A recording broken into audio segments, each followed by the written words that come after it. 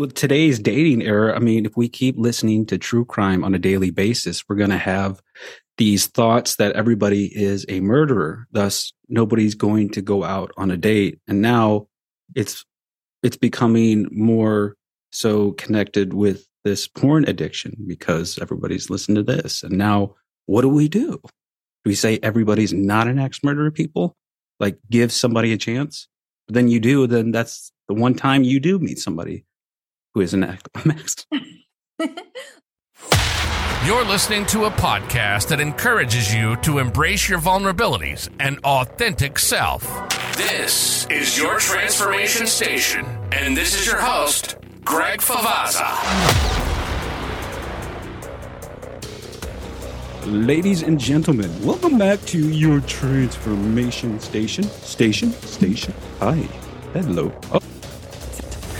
Stop fucking with the microphone, Gregory.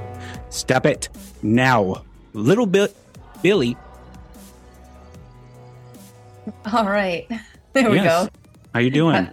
Doing all right. Got the... Can you hear me okay? Am I coming through? Yes. Okay. Perfect. Where are you located? I'm located in St. Louis, Missouri. Okay. What about you? The Redwood Forest in Northern California. That's badass. Where is that near? Like, what's the closest city that I can try to Kentucky windage the idea of where you're at? Most people won't ever hear of. So the biggest city in the county is Eureka with 29,000 people. Okay. You know, it's about 5 hours drive north of San Francisco. Mm-hmm. Okay. And your accent, are you originally from that area? No. I spent my first 21 years in the Chicago suburbs, like an hour northwest of Chicago. Okay. With a cornfield on my street. Hell yeah. Yeah. Oh, that's badass. Okay. Definitely. No, I really like what you focus on. And I really can't wait to try to understand I won't say anything until it's time to start. Okay. Jessica Jordan, welcome to your transformation station. How you doing? Doing pretty good this morning. Just had a little solo dance party to get myself all jazzed up. Hell yeah. What are we getting jazzed up for? The podcast, because I'm excited. And it wasn't jazz music. I don't really get very jazzed up over jazz music. It was more just like really cool percussion music that makes your body want to dance.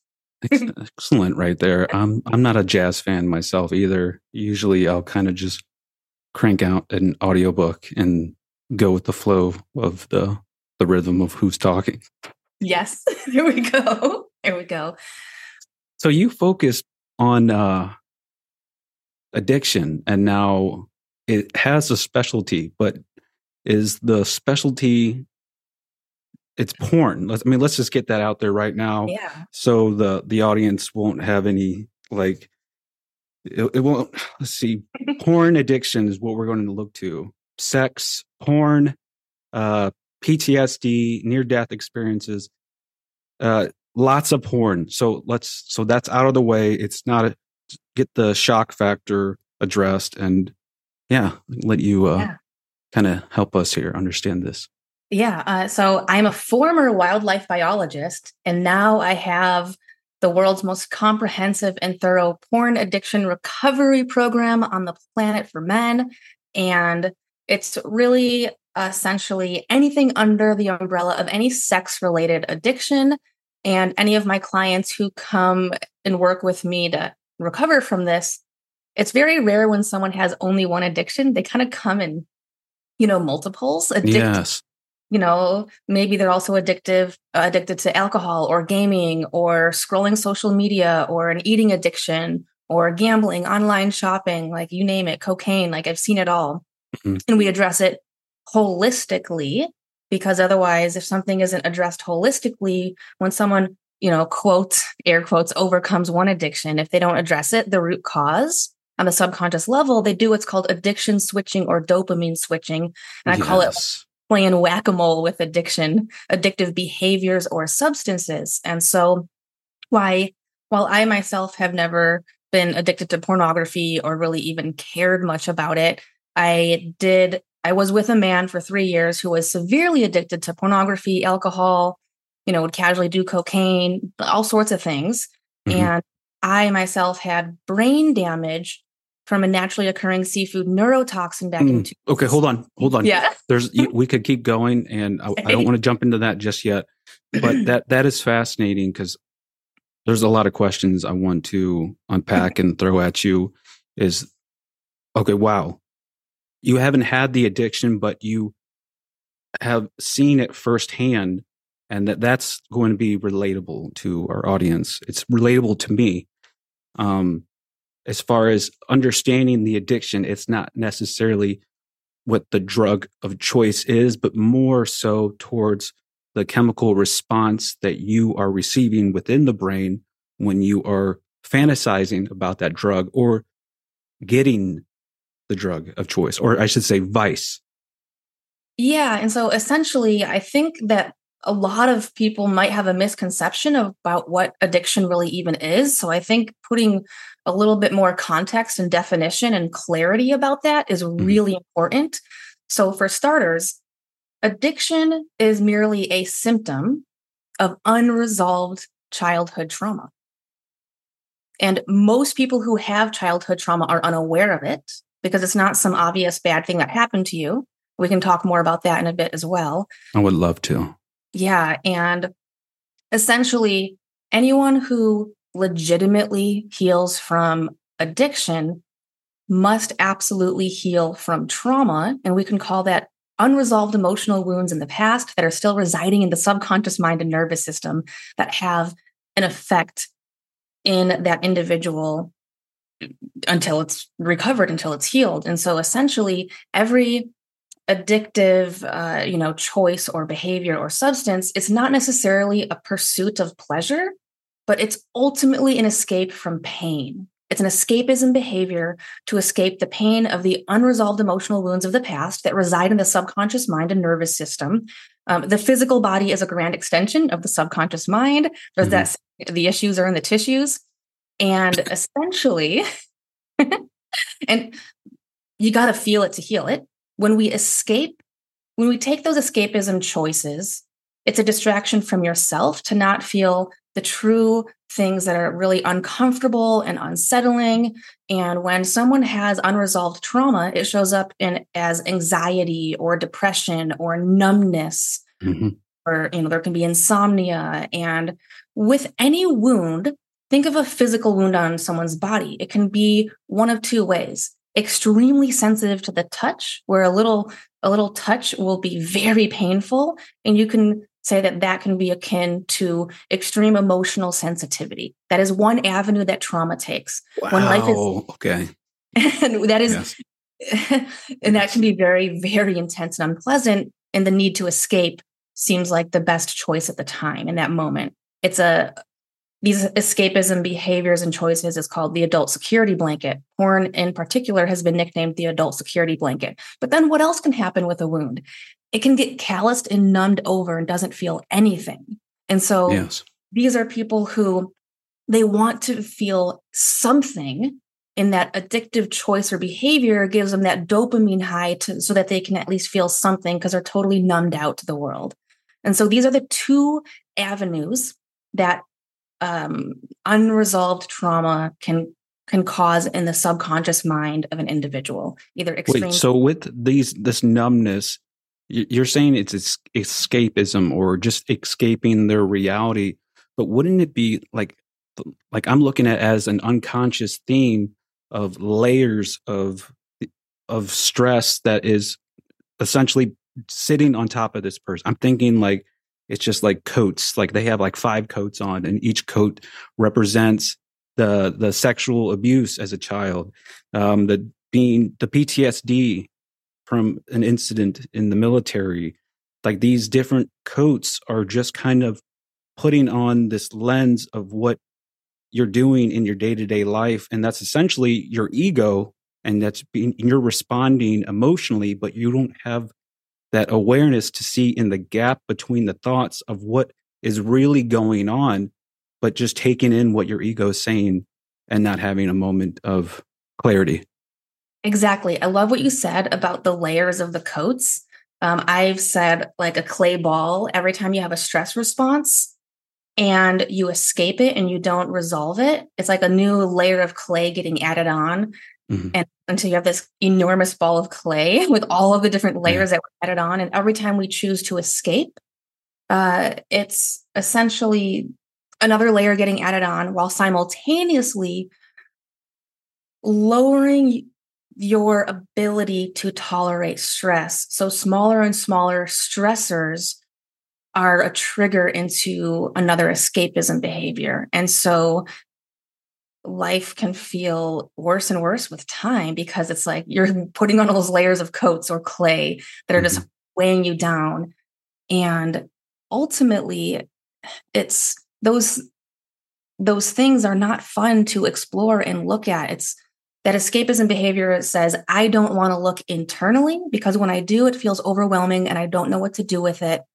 And so the only way I've learned how to cope with it is actually in a way that is self-destructive, but gets me through the moment, gets me through the day, but ultimately makes it worse. Okay. So with your clientele, okay, you focus with the male. Have they reported to you, or have you noticed within utilizing your practices that they choose partners that have similarities in their coping mechanisms? Because I know I always choose somebody that has understand a previous situation that I have dealt with, because you can't be with somebody who hasn't experienced what you've experienced or somewhat close to it, because then that trouble will always be haunting you and you want to have that closeness with somebody you potentially choose to date. I would say with my clients, it's extremely rare that they have a partner that understands it, because usually they have kept it. They're either usually single because their pornography addiction keeps them single, or they're married and they are fearful that if they talk to their wife or their girlfriend or their fiance, that it's going to end in divorce or breakup. And so they hold it as a secret. Like extreme fear of rejection, extreme emotions of shame. And what does the emotion of shame make a person want to do? Hide and be invisible. It is so hard to use your voice when you want to be invisible. And so, and I'll add this one component because I think it is important to say. So the brain damage that I had triggered my brain into having something called hypersexuality disorder, which is essentially very, very extreme sexual urges. And so I didn't act out with pornography. It was more like real life partners or just white knuckling the urges and not acting on them. And it would be like a constant state of addiction withdrawal because I wasn't doing the healing, but I was like doing the enduring. And at that time, I wasn't even aware that it was an addiction that my body had. Interesting. So how would that come about? Like, I mean, yes, there's definitely understandings of people have higher sex drives and lower, but I mean, getting, and you need to explain. I'm sorry. So essentially, and I know other people who've had chronic illnesses that triggered them into hypersexuality disorder. It wasn't like necessarily going out and making choices and decisions that escalated to an addiction. It was the subconscious mind's way of trying to create a coping mechanism to try to create healing. And the reason why I think that hypersexuality disorder is created, one, in a lot of people who have chronic illnesses and especially head trauma, is one of the neurochemicals that is required for both physical and emotional healing is oxytocin. And the activity that boosts oxytocin, like none other, is a sexual experience. So this is kind of my theory. I don't know if there's ever been any research on this, but I'm thinking the innate wisdom of the subconscious mind says you need oxytocin to heal every part of who you are right now. So it creates a sexual, deep desires for sexual experiences to go and elevate that oxytocin. But if that experience is not done in a healthy, safe, loving capacity, then it just can be highly addictive and not sell it. It's not healing. Interesting. And another part of that is a lot of people with chronic illnesses, like I had, uh, deal with kind of an identity crisis where I used to look at myself as this way in life, and now this chronic illness took all of those things away from me, and I don't know how to feel like a valuable human being. And this is, I think, is maybe more true in women. I have super low subconscious self-worth and fear of rejection. How do I go and not get rejected? Go create a sexual experience out there in the real world. And that is a reminder to the subconscious mind that says, hey, look, I'm valuable and worth something. I didn't get rejected. But then it is extremely dangerous because that becomes the only way that the subconscious mind knows how to feel valuable.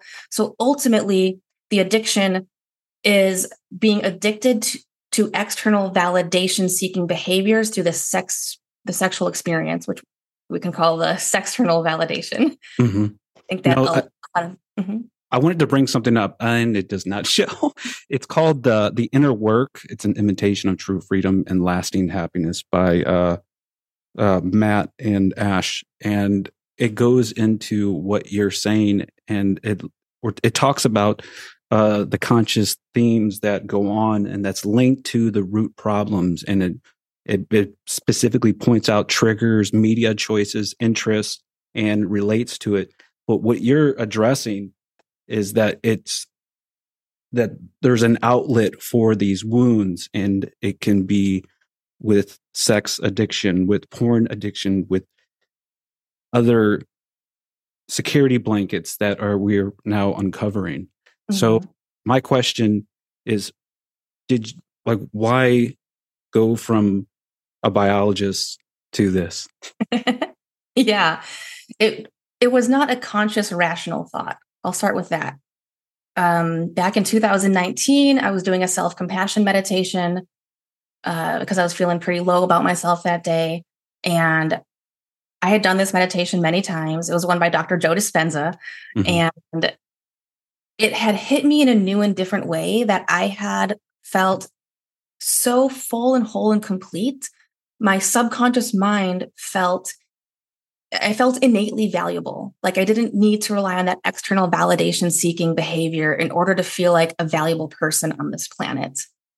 And even though, before this meditation, I could rattle off with my conscious rational mind all of the ways why I'm a valuable, friend, family member, daughter, sister, aunt, member of society. But then my subconscious mind felt a million light years away from that. And I was like, all right, I want to bridge the gap and feel what I consciously know to be true and bridge that gap. So my subconscious mind is in alignment with my conscious rational mind. So this meditation helped me with that. And it hit on such an amazing, powerful level that there was only one thing I wanted in that moment. And it was for every single human being on the planet to feel as amazing as I did in that moment. That elevating that subconscious self-worth and having that self-compassion and feeling it for I had never felt it that strongly ever in my entire life. And then my subconscious mind presented a question to me in that moment. It said, who needs this the most? And then my subconscious mind presented an answer.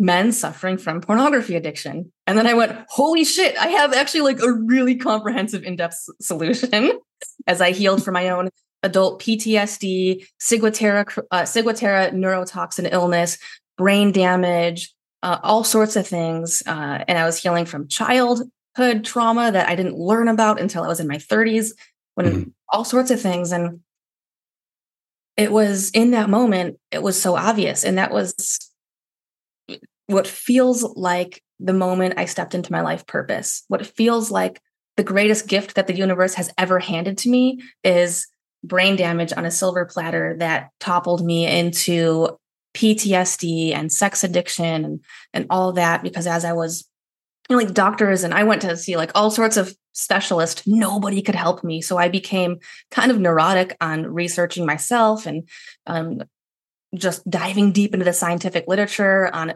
neuroscience and neurobiology and the subconscious mind and the brain. Yes. And I created my own healing protocol. And it worked so phenomenally. I actually had other doctors and researchers reaching out to me when they themselves were were sick and hurting from the same neurotoxin illness I had. And I had licensed therapists reaching out to me for help when they were stuck with pornography addiction. And I was able to help them, and church pastors and all these people. And I'm like, all right, not Catholic pastors, right? Actually, I think one, yes. But I don't know if that's too funny. I like to insert some humor into the situation, which sometimes could be accurate or not accurate, but I don't know.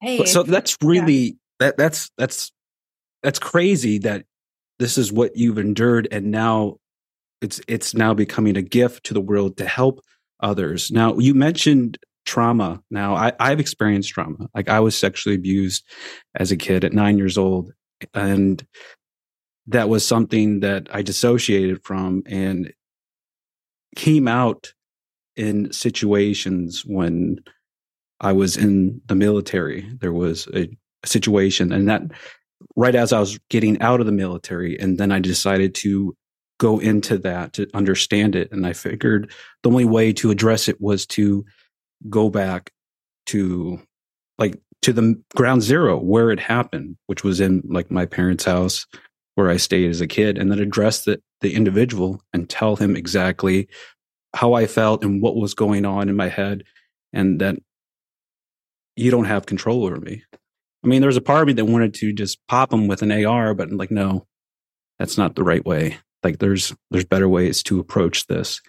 And I don't know, is that kind of what we look at as far as addressing these traumas, is to just rip it out of our soul and hold it in front of us and just say, wow, you are nothing and you deserve to go back to the abuser. I'm good. Yeah, there's so much in there. First, there's so many layers of courage that you just shared with us about yourself. Just sharing that openly and publicly takes a lot of courage. And I just want to honor that. And that you confronted the individual who did this to you. That takes an incredible amount of bravery. Like, wow, I just want to, for real. Thank you. Yes, ma'am. Yeah. And, it's not necessarily saying, holding it out and saying this was nothing, because it was absolutely something. Saying, I'm going to turn this from something that is hurting, and I'm going to heal from it in such a profound way that as a result of my courageous healing journey, I am going to be made better as a result of it. I'm going to have so much more in-depth awareness of who I am as an individual. It's going to require self-compassion. It's going to require forgiveness of the person who did that to you. And as a result of these things happening, the way that you show up in the world has this incredible ripple effect of goodness that automatically happens wherever you go, with whoever you interact with. It forces you to become an upgraded individual for having gone through the experience and healing, taking the healing challenge and leaning into that. Yes. No, keep going. Keep going. Yeah. Yeah. So it's not just nothing. But it is saying, I'm going to shift what this means in my life. I'm going to shift it from feeling like I am powerless to knowing that it was a gift when I heal from it in the most in-depth, thorough way. But the one I don't want to be known as, I don't want it to be like, this is me. I'm a survivor. I don't want that. I don't want to be defined by that. What I look at it as, that was an obstacle that I overcame. And those who are listening, you can overcome the same exact obstacle regardless of your sex. And it starts with addressing the problem and sitting with it in front. So yes. Yeah. Sitting with it in front and seeing it, and also feeling everything, allowing yourself and giving yourself permission to feel fully the full range of emotions that might show up as a result of what happened, and not taking the escapism behavior route, because it's impossible to heal when we escape from it, because you got to feel it to heal it. And then there has to be specific subconscious shifts that happen as a result. And does that start with developing a new narrative about that once you have addressed and gotten raw with the issue. Yes, the narrative that we create around it is absolutely important, because we don't want to paint ourselves as a victim, because then you will neurochemically have the emotions of a victim, and that's the opposite of self-empowerment. And it's impossible to heal when in that neurochemical state. And so you're exactly right about shifting the narrative, shifting the perspective in which we view the circumstance, in which we view ourselves. And instead of saying, woe is me for that happening to me, saying, wow, what I experienced was truly and deeply terrifying and challenging. And I'm not going to deny that. And here's the and, big all caps and I know that I have the strength and courage to heal from this and be better on the other side. So I had a little chuckle there when you said, woe was me. I just actually finished an audiobook, Can't Hurt Me by David Goggins. And he was, for like the last 4 hours of it, he kept saying, woe is me. Like, you don't need that shit. Like, so I heard his voice in my head when you said it. So I just wanted to clarify that. And also that's a good book to listen to if you have free time, guys. So for healing equals vulnerability plus safety. Tell us about that. Yes. So healing equals vulnerability plus safety. I heard that from my breath coach, Brian Kelly, became a certified breath coach over the summer. And so ultimately, we have to define what safety means. So healing equals vulnerability plus safety.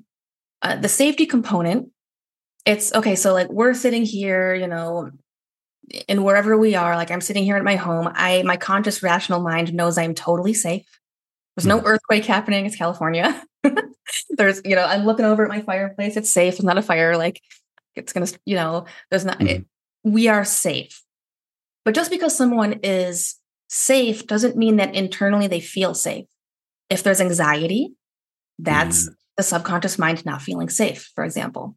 And so safety in the subconscious mind, it is a set of neurochemicals, primarily oxytocin, with some serotonin in there. And so healing equals safety plus vulnerability, or vulnerability plus safety. It's an equation. You can mix those. And so I say in both ways. That safety part, it's a neurochemical concoction of feeling safe in your body with that elevated oxytocin and serotonin. Okay. And then that vulnerability part is, okay, I feel vulnerable sharing this story, for example. But when I am met with kindness, compassion, empathy, and understanding to an empathetic listener, now I internally feel safe. That's healing. That is a healing moment. Healing equals safety plus vulnerability. And there doesn't necessarily have to be another empathetic listening ear. It can be sometimes this is a reason why all well-trained massage therapists know to prepare that whoever they're massaging could potentially bust out in an enormous emotional relief of tears and sobbing and loud and just kind of go in fetal position. And it's the subconscious mind has that neurochemical concoction of safety. A massage will do that. And for some individuals that certain things have been so bottled up for so long, the moment that their body, it feels safe enough while awake, the subconscious mind says, oh, wow, we haven't felt this safe in years or maybe decades. This is our opportunity to let it out. Start crying. Wow. Okay. But like, what if they don't feel, what if they haven't cried in front of somebody and all of a sudden, I just don't know, like if the body would naturally start tearing if you've always held it in because you thought that was socially acceptable or you didn't know what was. So you would just like hold it in. Yeah, that's extremely common, especially one of the most unfair things that our society tells men is like, you can't cry, you can't express. But ultimately what that's saying is you have to bottle it up and destroy your nervous system as a result. And you have to kind of destroy who you are, and you have to repress a very authentic part of who you are.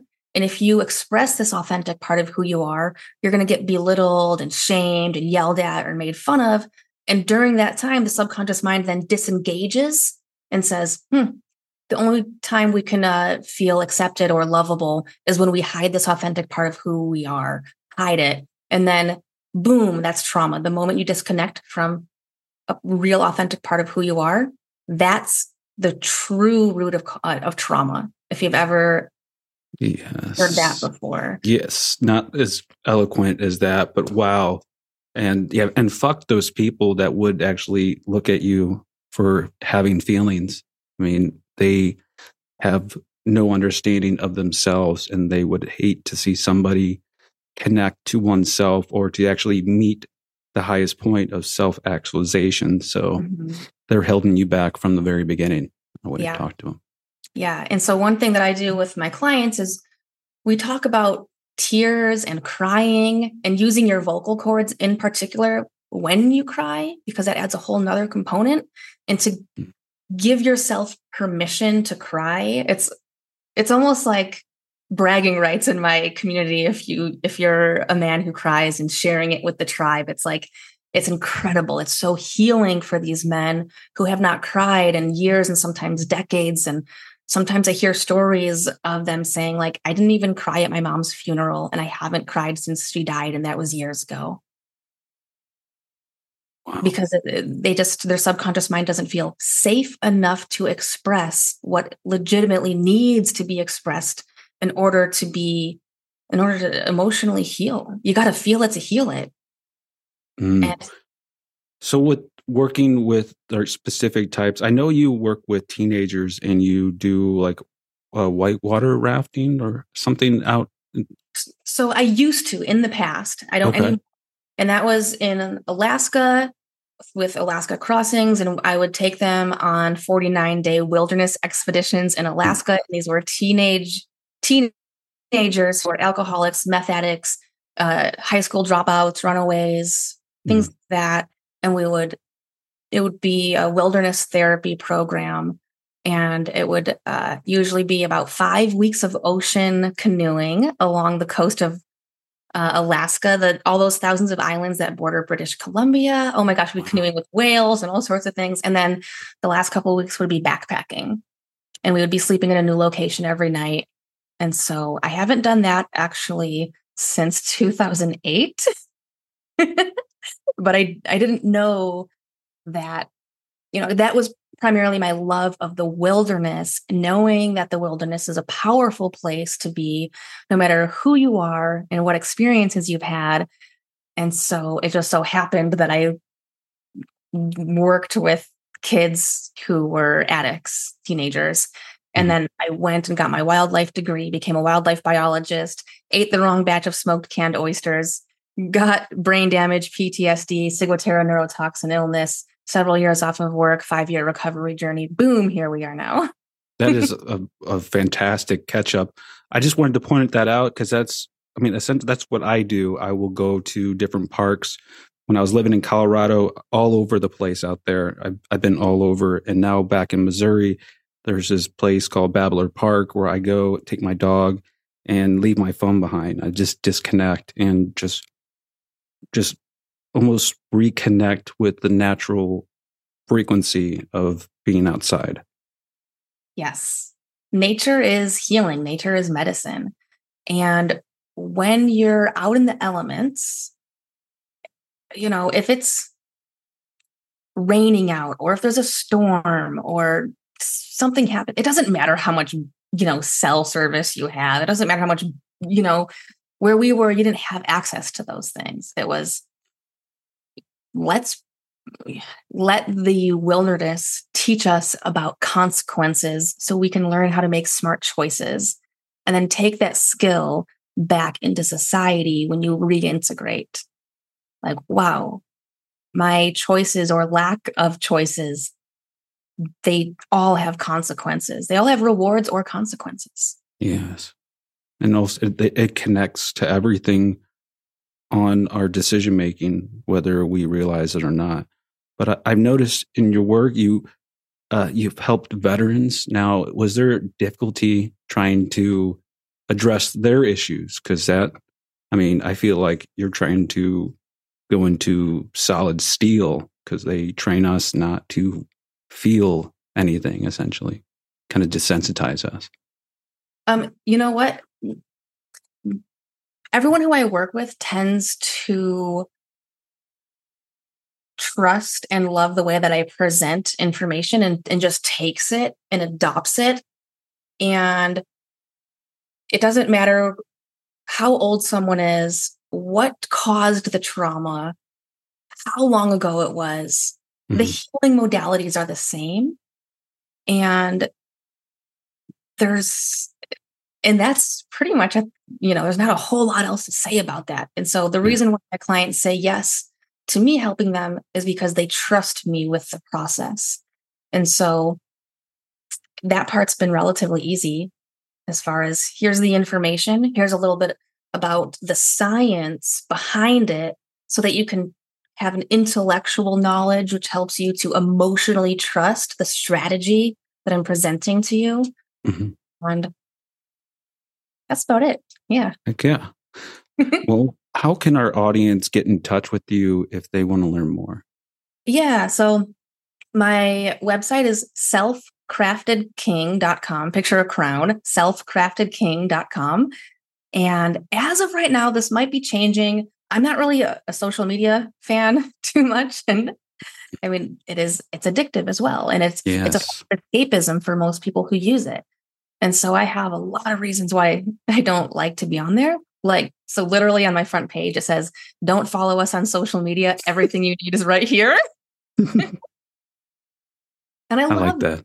It's refreshing because everyone's always trying to be like, follow me, click like, follow me. Yes. Hit the bell, follow me. And I'm like, just come to the source, selfcraftedking.com. And there's free information, free videos. You can access my online course for free and get started. And that's the best place to go to, Self-Crafted King. And the reason why it's king is for two reasons. A king has dominion and control over his own life. Yes. And a lot of people who have addiction feel like the addiction controls them and has control over them. So it's saying that thing no longer has control over my life. I have full control over my identity, my choices, my actions, my behaviors, my reactions, all of it. And then the other reason why it's king is because all of us as individuals, when we are at our best, we naturally want to be of service to others. We are compelled to. We have this desperate need to want to be of service to others and to act on it. And that's also the role of a king, is to be of service to others. So as the healing journey takes place, it's mandatory to step into what your personal purpose is. And that always involves being of service to others in some way. And sometimes that just means, hey, I want to be the best person I can, no matter who I come across, and just present my best self in a way that's respectable and honoring. Yes. It's almost like the law of attraction. You're deciding to be this person for yourself, and in return, you will receive what you put out. And yes, it is a journey, but the fact that it's addiction and you're on this journey, and I feel like you could travel for miles and miles of healing, and all it takes is one fuck up and you start back at ground zero. So it's not starting back at ground zero. So, for example, if, say, someone has an eating addiction and they're 200 pounds overweight, and they said, all right, I'm never going to eat cake again. And maybe, 2 years into their journey, they lost 200 pounds. Mm-hmm. And then they ate one bite of cake at like a wedding. That does not put them at ground zero. It doesn't mean that they unlearned all of those incredible things. It doesn't mean that they undid all those hurdles they got past and gained all the self-awareness. It doesn't mean they gained 200 pounds. It's saying, I actually consider relapse a better word for relapse when done the right way is learning opportunity for growth and self-development, because it's looking back and saying, what led to that? What is the domino effect of thoughts or behaviors that led to that choice? Let me take a deep look at what was going on. Was I feeling super stressed out? What was I feeling peer pressured? Like, what was really going on? Let me take a look at that, because when I do, I'm going to learn something new about myself. And when I learn that thing, it's going to help me to create an action plan, because I have self-awareness. And that self-awareness says, now I know how to make an action plan on that self-awareness, so that if that same old trigger presents itself, I'm aware, I've lived it, I've mentally dissected it, I understand it. And so when it shows up, I am ready to overcome it. Yes. No, that works. I like that. That was very well put. Now, if you can leave our audience with anything before I let you go, what would you tell them? I would say that most people who have trauma are unaware of the trauma. And most people who have an addiction, they're not aware that it is a symptom of unresolved trauma. And so to explore that and to read the book called The Body Keeps the Score. The Body Keeps the Score. That book is for everyone. That book is for everyone. The Body Keeps the Score. And that is in the show notes. That's going to create so much self-awareness. And that self-awareness helps to create kindness and compassion. Kindness and compassion and self-forgiveness, and that self-compassion. Self-compassion is the number one thing required to heal from addiction and trauma. Self-compassion allows us, our neurology, to feel safe, and allows us to disconnect from the parts of who we are that we didn't feel safe with in the past, and we disconnected from them. That's beautiful. That is beautiful. Jessica, I really do appreciate you coming on to your transformation station today. Yeah. Thank you for having me. It's been an honor. Perfect. Were you able to get everything you wanted to share with the audience? I think the one other piece I would have shared is a little bit of defining what that trauma is, because oh my God, we can keep this going and add it in there. Yes. Well, I want to make it like a special piece, somehow put it. I'm going to try to get it in there somehow. I've been it's been a while since I did a interview. So I'm shaking off some cobwebs. So we're good. I'm usually a lot better than this, what it is, but okay. So like, how would you just like understand that? Like, how would you understand the type if you're not aware? First, I would love to drop the name of Dr. Gabor Mate. Dr. Gabor Mate is one of my heroes, and he's helped me to understand and articulate this so much more. So I'm going to pretty much give cliff notes of what Dr. Gabor Mate has to say about what trauma is. And so we talked a little bit about how trauma is when a part of who we are gets disconnected from our self. And that's, we hear that term, just be your authentic self. Yeah. Embrace your vulnerabilities as your authentic self. That's what I always say. So yeah, definitely. But I feel like when that's getting thrown around, a lot of people don't really understand what it means to be your authentic self. They're like, fuck you, fuck everything. That's all. Yeah. And you're like, oh, if you can't handle it, then you can't handle yourself. So it's silly. And so kind of anyone, for example, men or women who don't feel safe enough to cry, you are disconnected from a part of your authentic self, because when you are like full and whole and complete, you can cry when you need to in the right circumstances and settings where it is indeed appropriate to cry. Another one is healthy anger. A lot of people think that, I'm so stoic for having healthy anger. Stoicism, it's like a ticking time bomb. It's an emotional ticking time bomb, because stoicism is holding in what needs to be expressed. I got it. All right. I got something that just came into mind. Okay. All right. So with crying when you need to cry, growing up, one of my buddies, he had a dog, and the dog passed away, and he was upset. I was not upset. One, because I didn't have a dog growing up, and my parents hated dogs for no reason. Well, they're ADD. They believe that it makes a mess and it drives them crazy. I'm like, no, like, I don't understand. But now that I got a dog, Barley, had her for 5 years. I love her to death. Trained her in German, Russian. She's always everywhere I go, attached to the hip. And just the thought of it is making me want to bawl right now. So we're not even going to think that. But at that time, I was confused. It's like, oh, do you still want to hang out? Like, no, my dog just died. Yeah. So my condolences. Yeah. That's, if your beliefs at that time with what you were told in your surroundings growing up, that dog had very, very little value to you, very little value. But to your friend, that dog had very high value, very high value.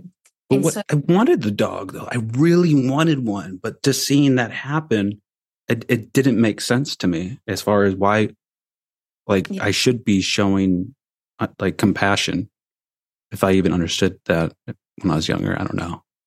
Yeah. Well, that's kind of maybe if we talk a little bit about deepening that trauma and that disconnection from yourself. Essentially, that disconnection happens when a child goes to express themselves. Maybe it's healthy anger, maybe it's yelling, maybe it's crying, maybe it's fear, maybe it's being belittled for being scared of something, being shamed. And the adult says, oh, don't cry. Oh, stop your anger, stop this, stop that. And the adult who you are dependent on for survival, a 5-year-old needs an adult for survival. Mm-hmm. The subconscious mind of that child says, oh, I'm not allowed to express this part of who I am. And if I express this part of who I am, I'm unlovable. And the only way for me to survive is to be lovable. Therefore, I must hide and repress this authentic part of who I am. And this is why tears get repressed. Healthy anger gets repressed.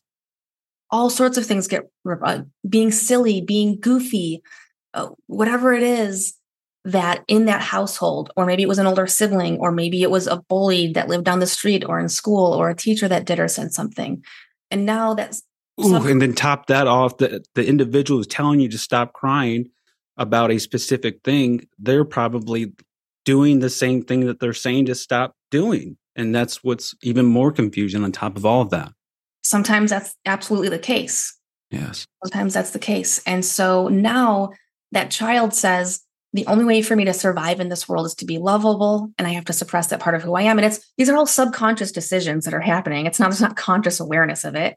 And now the subconscious mind of that individual feels insecure because it says, if I express the true version of who I am, I'm unlovable. And that leads to not surviving in this world. And so how does it look like as an adult or even, teenager or even young kid? There's anxiety, depression, emotional numbness, insomnia, acting out in school, all sorts of ways. And then it leads to the subconscious mind saying, I need to escape. Ooh, I found pornography. Ooh, I found cigarettes. Ooh, I found vaping. Ooh, I found... Hell yeah. Oh, I found alcohol. It was socially acceptable in the military. I mean, it was cigarettes. I mean, that's what you do when you got to take a break. Otherwise, you're just going to keep working and working. And yes, I'm sticking to it right now. Yes, healthy choices. We're down to vaping. Yeah. No, so porn addiction can lead to massive isolations for several reasons. Now, is that related to just porn addiction, or is it the fact that these individuals already isolate in general, thus lead to porn addiction because that's their way of connectivity in today's digital era? Both can happen.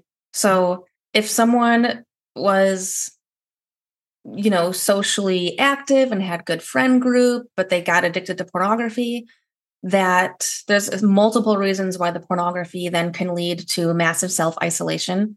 One, going and binging out on pornography is going to have a neurochemical higher dopamine reward. And so the subconscious mind says, why would you go out and hang out with your friends or go out on a date when you can put significantly less effort in getting this higher dopamine reward? Do that instead. Stay home and self-isolate and get the reward that your subconscious mind is after. Less effort, higher neurochemical reward. So let's go down that one. With today's dating era, I mean, if we keep listening to true crime on a daily basis, we're going to have these thoughts that everybody is a murderer. Thus, nobody's going to go out on a date. And now it's becoming more so connected with this porn addiction because everybody's listening to this. And now what do? Do we say everybody's not an axe murderer, people? Like, give somebody a chance? But then you do, then that's the one time you do meet somebody who is an axe. Well, I think the chances of meeting someone who's an axe murderer are pretty rare. But you're right. If you're listening to podcasts or TV shows where there's a lot of that happening, it's going to create a false perception of what's out there. And that false perception is going to alter your behaviors in a way that isn't serving you. It's not making your life better. You're living in fear and isolation as a result. And so there's that. I mean, we have these specialized brain cells called mirror neurons that when we listen about something else happening to someone, we watch it, we read about it, our mirror neurons light up and say, oh, that could happen to me too. I'm kind of living it a little bit right now. And that will actually change our neurochemical concoction to give us a specific emotion to match what the other person is going through. Interesting. So now I'm going to say this, it's going to be really funny, but that's what I like to do. So when I get out of the military and I had that thought of addressing the root issue. Now, before I went home to confront the individual, I decided to take a different approach. And I thought maybe that I need to address the issue head on by seeking revenge on people that have done that to other boys, to other people. So it's like, do I want to be a serial killer against pedophiles? Would that be socially acceptable? I mean, killing, no, but I guess addressing that issue, then yeah. But for me, what I saw was completely normal, was going after that type of individual. Now, did I murder anybody? No. But did I come close to the idea and act upon it? Yes, because I thought that was what I needed to do. And then being in infantry and mastering my job to standard and all that fun stuff, I thought it was best to do that. But then coming to the realization before anything has taken place, I decided to change my life completely, going to Texas, starting the podcast, then addressing the individual head on, and then sharing about it live. So watch out, people. There could be an axe murderer here. There could be. And, it's all of your thoughts and that is totally valid. I mean, what you experienced and those thoughts of like revenge and taking action and preventing the further damage of other kids who could potentially be hurt. I mean, your thoughts they're kind of spot on with that as a normal part of the healing journey, right? Oh, that's healthy. But let me backtrack, but not acting on inflicting pain or injury or death on another person, right? It's saying like, well, what can I do to strategically prevent this from happening again? But then also, if I'm living by anger or rage or resentment or whatever towards this person who did that, as long as I'm living by any stress emotion, I will not heal. Yes, that's exactly right. Yes. So it's ultimately is having compassion for the person who did that is the pinnacle of healing with that.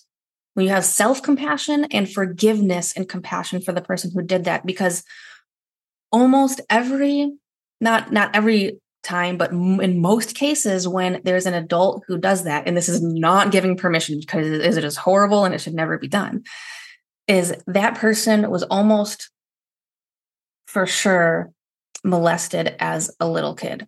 Yes. Almost for sure. And that was a deep, deep, deep subconscious learned behavior that they never healed from.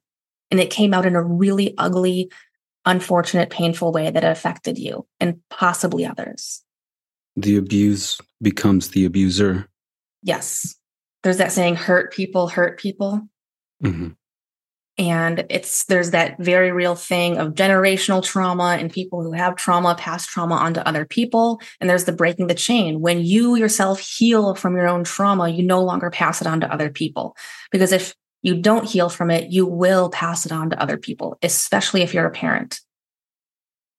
Yes. And I'm a father of a 2-year-old, and that's where I'm trying to purge all of this as we go. And I feel like you address the issues and then life is happy and grand. No, I still feel like you take the nail out of the fence, the hole's still going to be there, where since you have to continue to improve because it will be a part of you, you're just learning how to live life with that, but minimal to nothing, but it's still a memory. It's still there.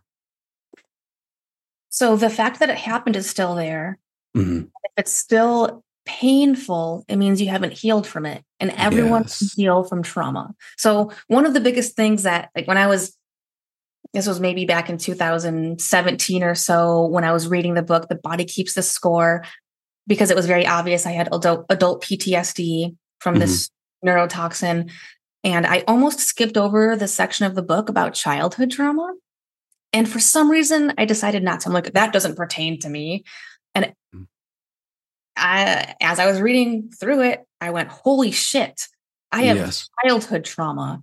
And in that moment, I felt totally broken. I felt totally isolated. I felt totally unfixable. And I just thought that it was this huge thing that I thought like I could never connect with anyone on. And it's so rare to have. And there was major key components of information I was missing. 1, anyone can heal from trauma. And 2, it is so extremely widespread that most people who have trauma aren't aware of it, because most trauma isn't caused by those very obvious things like being sexually molested or beaten or things. Those are horrible events that a person has endured and experienced, but is not the most common way that people get trauma. The most common way people get trauma is when a child is expressing a very real part of who they are, and they are made to feel unlovable as a result. They're not allowed to express healthy anger, healthy sadness, healthy screaming, and all sorts of things. And now they feel scared for expressing those things. And they don't have an emotionally available parent. If one or both parents are not emotionally available, then there's one message that the subconscious mind can receive from that. Sweep it under the rug. That's what, the subconscious mind says, oh, I must not be lovable. Otherwise, they would be there for me. They would hold me. They would make me feel better. They would give me the hug. They would say the kind words. They would tell me it's okay to feel that anger. It's okay to cry and let it out. Yeah, you just cry. You just let it out. I know it hurts right now. I know it's scary. I'm here with you. You just feel it. It's okay to feel it. It's strong. I know it's scary right now. And a child needs that.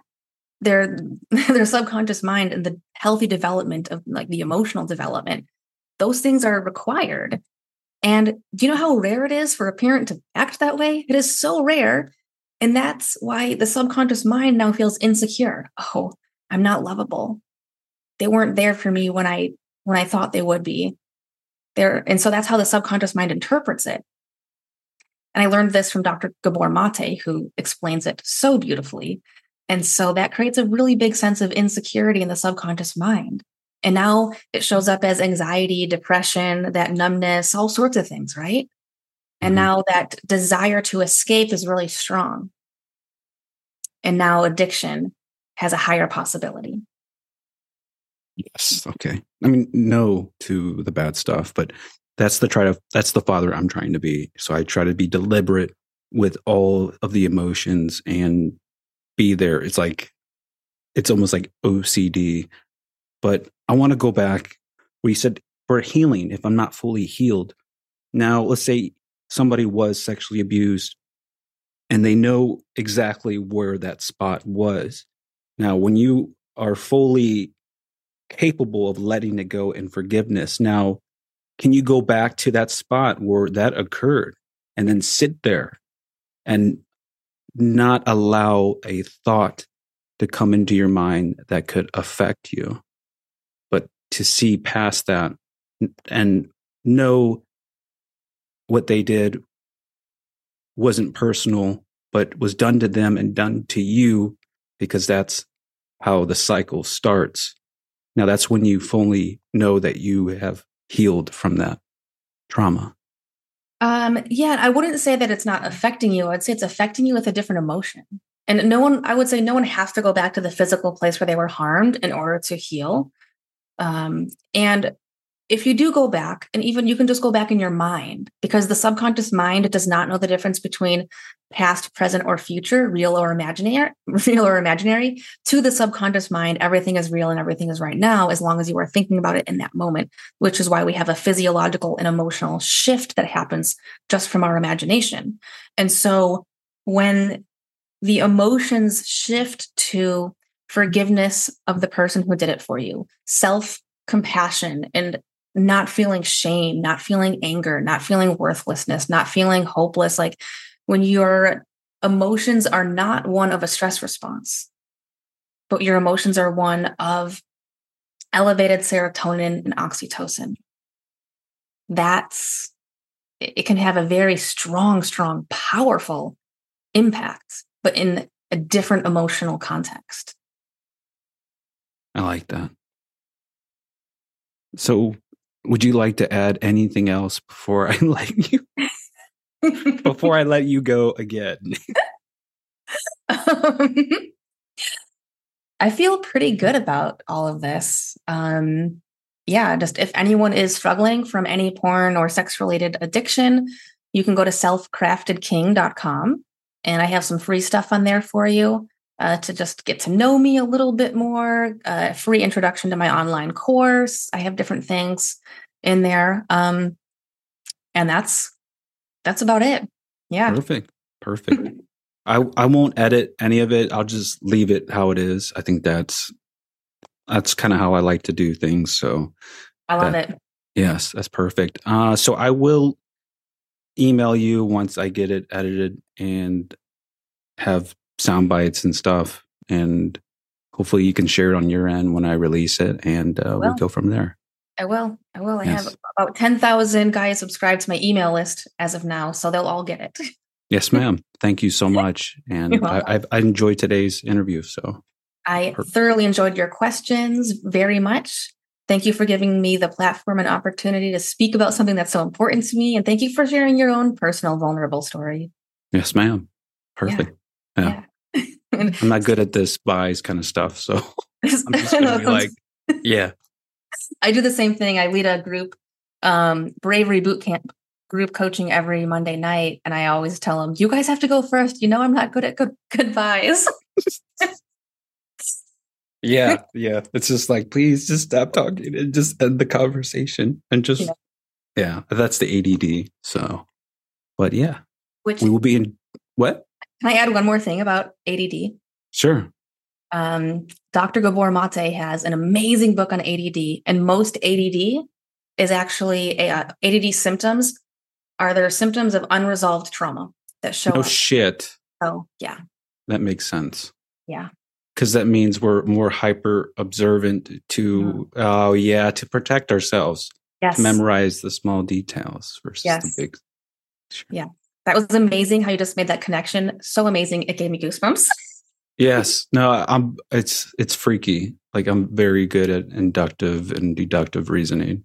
I see that. And it's an empath thing, maybe. I don't know. Usually the strongest empaths actually have childhood trauma, and it's because you have to be so acutely tuned into the other person's emotions to attempt to get their intentions to protect yourself if needed. Yes, that makes a lot more sense. Holy shit.